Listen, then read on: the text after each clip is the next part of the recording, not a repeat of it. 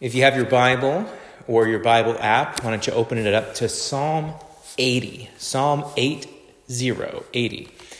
You see, Americans, and I don't know if you're an American, but I am, and Americans here, we live in a culture that struggles to make peace for feelings that could be defined as negative.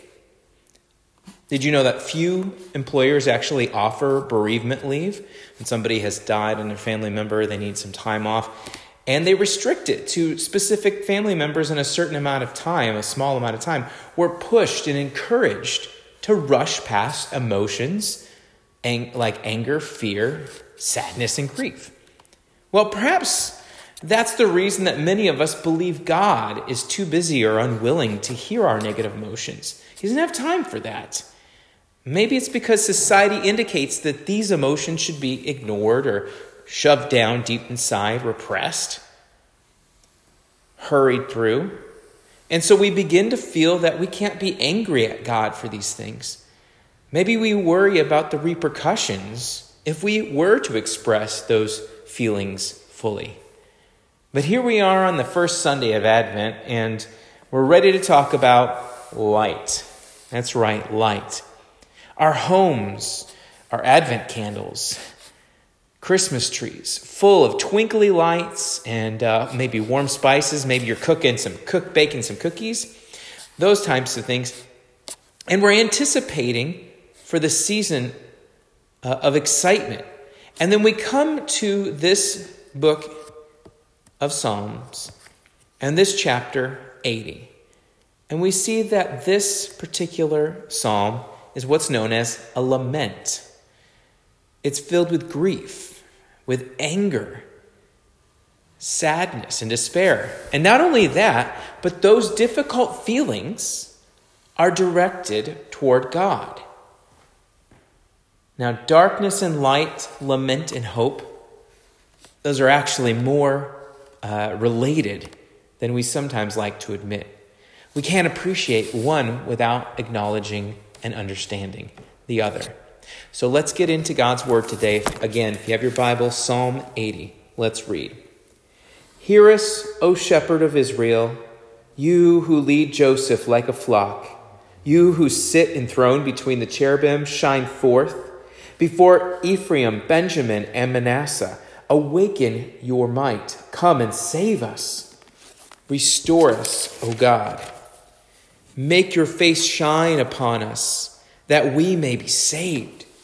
O Lord Almighty, how long will your anger smolder against the prayers of your people? You have fed them with the bread of tears. You have made them drink tears by the bowlful. You have made us a source of contention to our neighbors, and our enemies mock us. Restore us, O God Almighty. Make your face shine upon us, that we may be saved. You brought a vine out of Egypt and drove out the nations and planted it. You cleared the ground for it, and it took root and filled the land. The mountains were covered with its shade, the mighty cedars with its branches. It sent out its boughs to the sea, and its shoots as far as the river. Why have you broken down its walls, so that all who pass by pick its grapes? Boars from the forest ravage it, and the creatures of the field feed on it. Return to us, O God Almighty. Look down from heaven and see. Watch over this vine, the root your right hand has planted, the son you have raised up for yourself. Your vine is cut down. It is burned with fire. At your rebuke, your people perish. Let your hand rest on the man at your right hand, the Son of Man you have raised up for yourself. Then we will not turn away from you. Revive us, and we will call on your name. Restore us, O Lord God Almighty. Make your face shine upon us, that we may be saved. This is the word of the Lord. Thanks be to God. Let's talk about lament. Lament is to be honest. Naming reality is the start of lament. When a doctor, let's just say you're at a doctor's appointment and you want the true facts from them, perhaps they come in with some really bad news. Your loved one has died. They have to say died or die. They cannot use a euphemism because they have to be very clear. People won't understand their interpretation. They will misinterpret that meaning. So doctors have to say the technical words, your loved one has died. Not they've gone off to better places. And so when we lament, we're honest.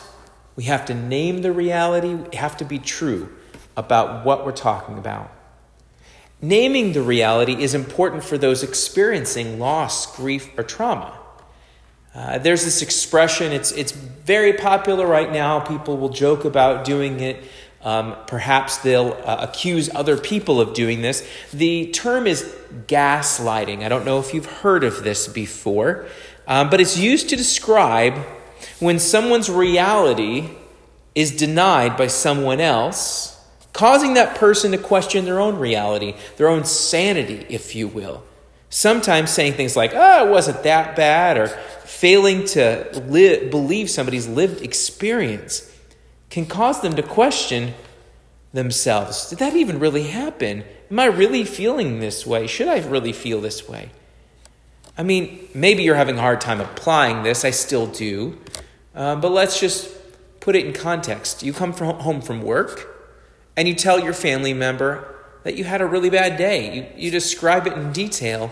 And instead of listening to you and maybe comforting you, they actually question whether it was actually that bad, or did that even really happen?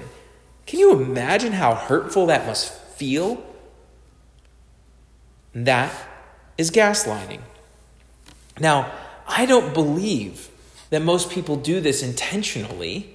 I believe these folks, especially if they're loving friends and family members that you will actually share that information with and confide in, that when they do this, I don't think they're intentionally trying to drive you crazy or make you question your reality, but they just want to give you some perspective. But in that moment, actually, you probably don't want perspective. You just want to share. You just want that information to be out there. So a good question when someone brings that to you, if you have somebody telling all about their bad day, you can ask them this simple question that will help you not to gaslight them.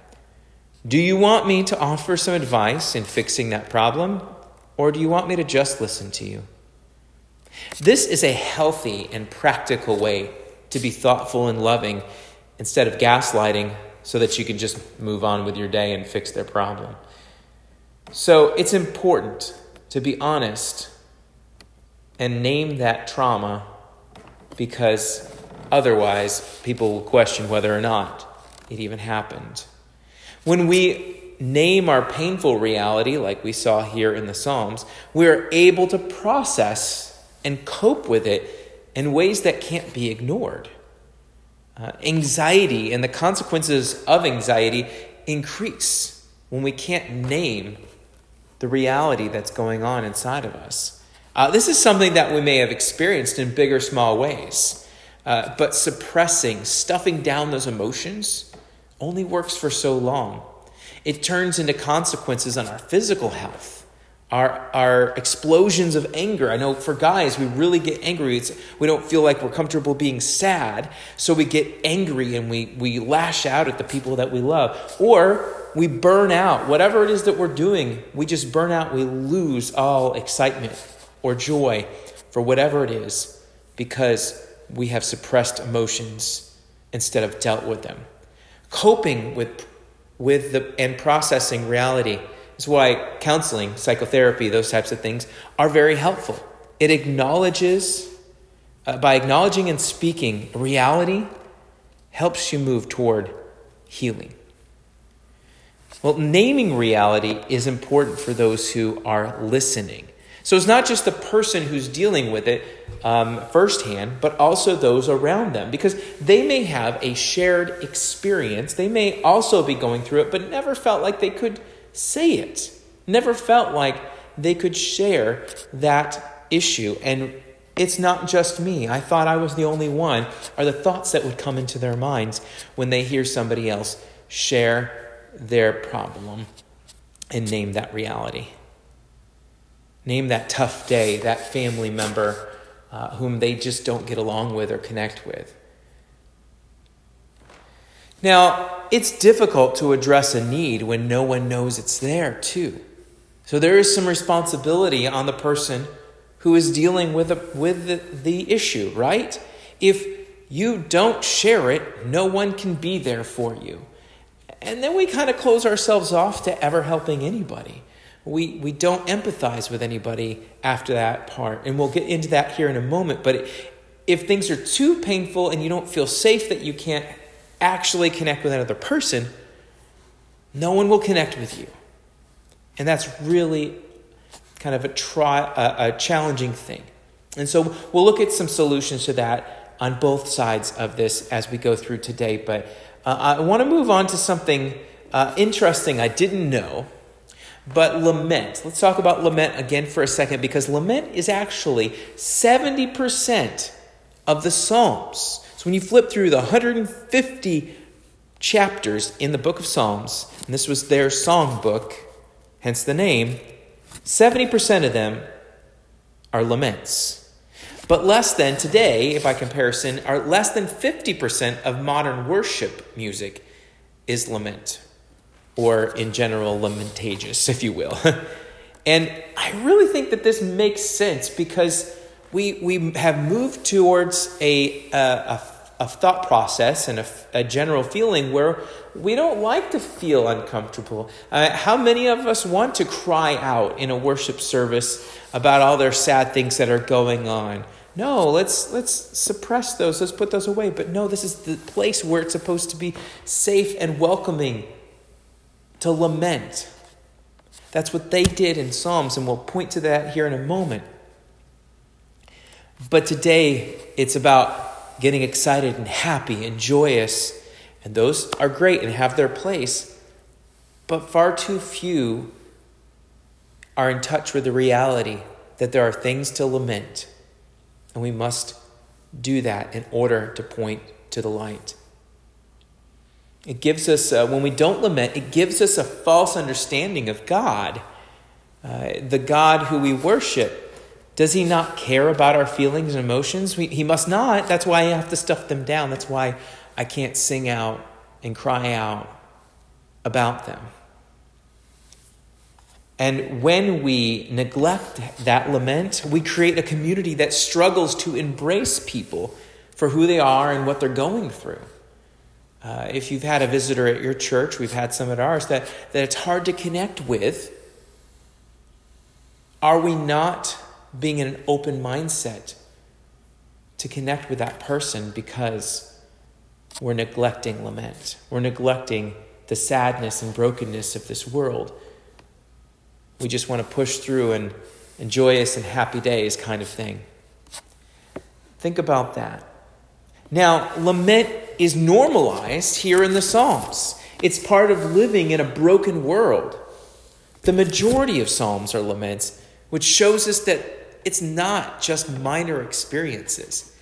Difficult feelings are part of the human experience. We all have them. Difficult feelings are part of the faith experience too. It's not just all hearts and flowers after you say yes to Jesus. It's challenging, and that's why we need each other to build each other up and support one another. But how do we support somebody who's not willing to share these hurtful and confused, frustrated feelings? And there's this tension between that, and we're trying to address it here today. So you see, some of our difficult experiences, they're not just personal, just me, but they're communal. So like we said before, what you share can actually be somebody else's thoughts and feelings that they didn't feel comfortable to address. And so the healing can happen in community, not just as an individual. You see, lament is not something to be avoided, but to be embraced. In addition to the vast number of Psalms that lament, there's also an entire book, I don't know if you've read it before, called Lamentations. Lament is part of what it means to follow God. But let's talk about Psalm 80, because that's our main book for today, right? Psalm 80 is not just any old lament. It's a lament that is directed at God. You see, the people in this lament are blaming God for their terrible situation. I want to read once again just a few of these verses 5, 6, and 12. You have fed them the bread of tears. You have made them drink tears by the bowlful. You have made us an object of derision, and our neighbors, our enemies mock us.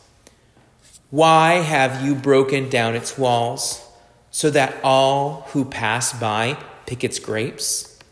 And you might be thinking, and maybe you've thought this before when people cry out in frustration toward God, how dare you blame God? That's not right. He's holy.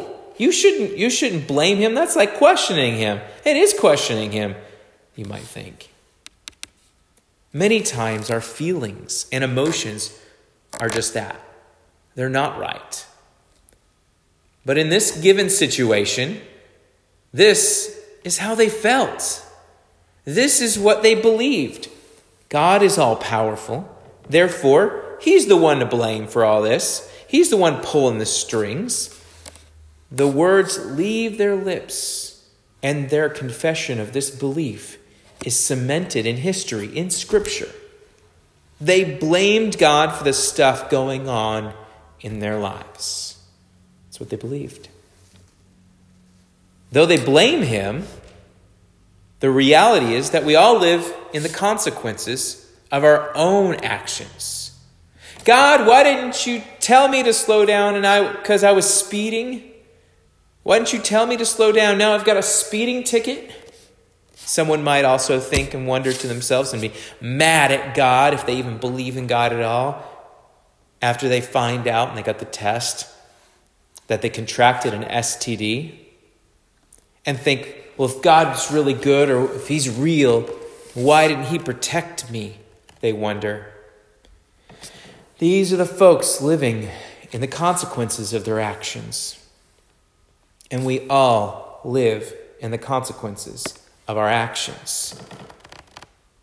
Not just these extreme examples, but the way that we treat one another on a daily basis, the way we cause division or unity between believers, between neighbors, between family members, consequences. But let's get back to the psalmist and those who would join that same voice sing this song before God. Even though they blamed God for their situation, they still affirm and believe that God is trustworthy, loving, and good. They call out to God to restore them with the expectation that God will hear them and respond. See, verses 8 and 11 show us that they acknowledged God's past faithfulness and plead for that goodness to be replicated, demonstrating their trust that if God cared for them then, God will care for them now as well.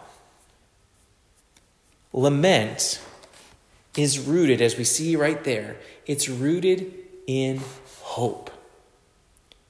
They addressed God because they believed God would listen and respond. They are not afraid of God's response.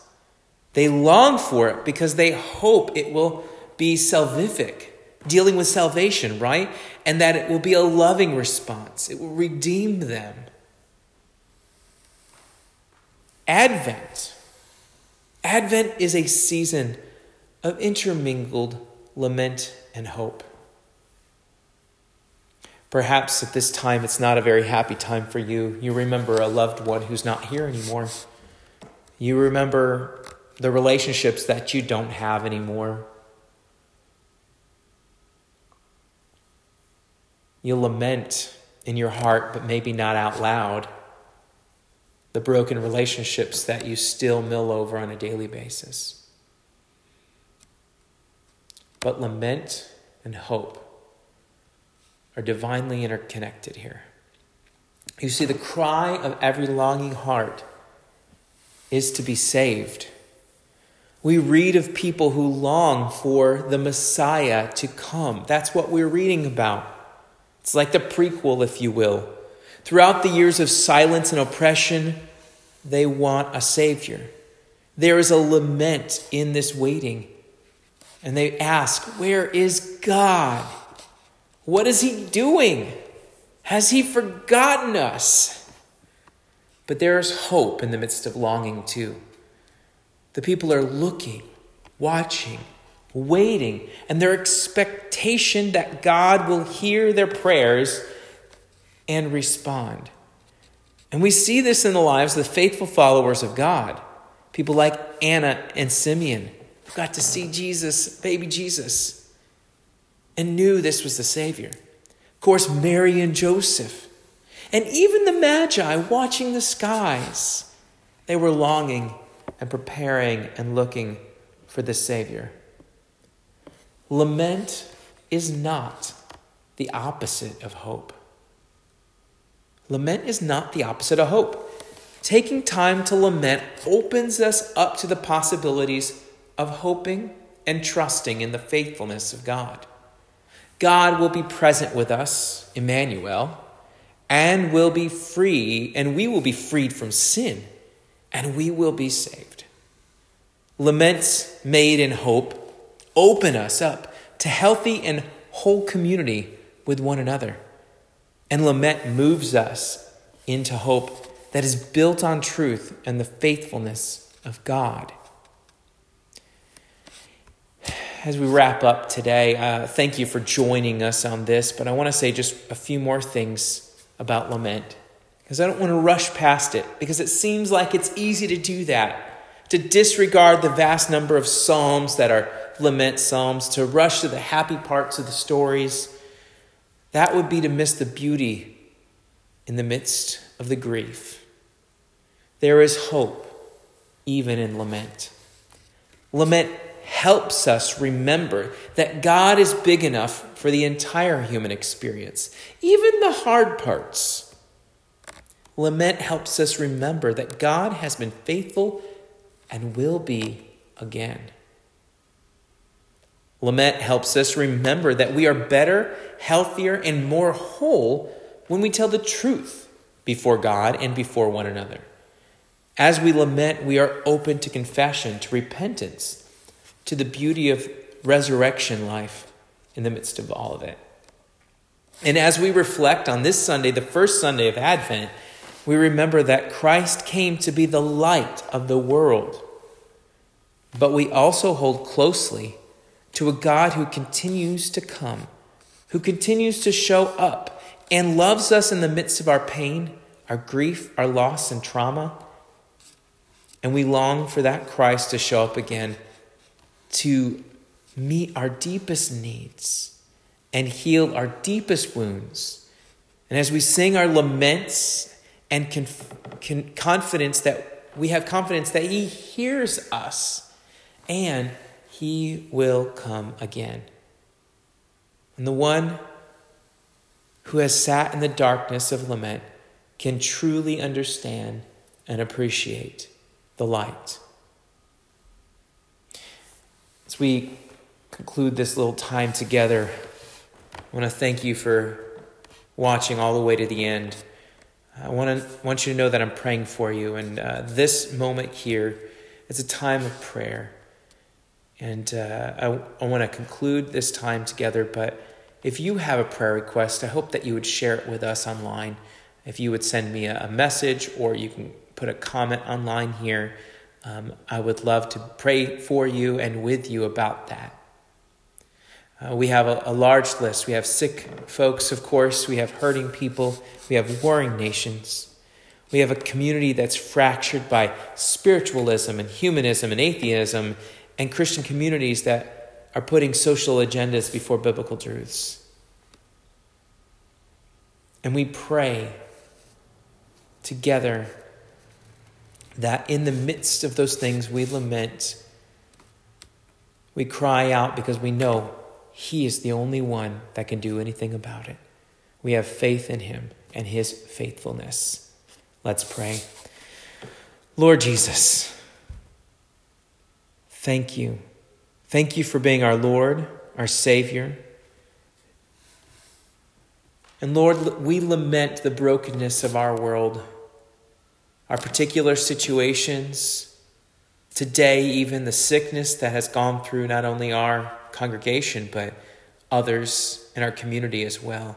And we ask that you would hold up and repair and restore these physical bodies that are aching and that are ailing right now, Lord Jesus. We lament that brokenness and that pain. We cry out to you knowing that you can, as the great physician, fix and heal those things. We call on you knowing you are faithful and true. We pray, Lord, that you would restore our community to wholeness in you, and not in some misguided attempt that humans can right their own wrongs apart from Christ.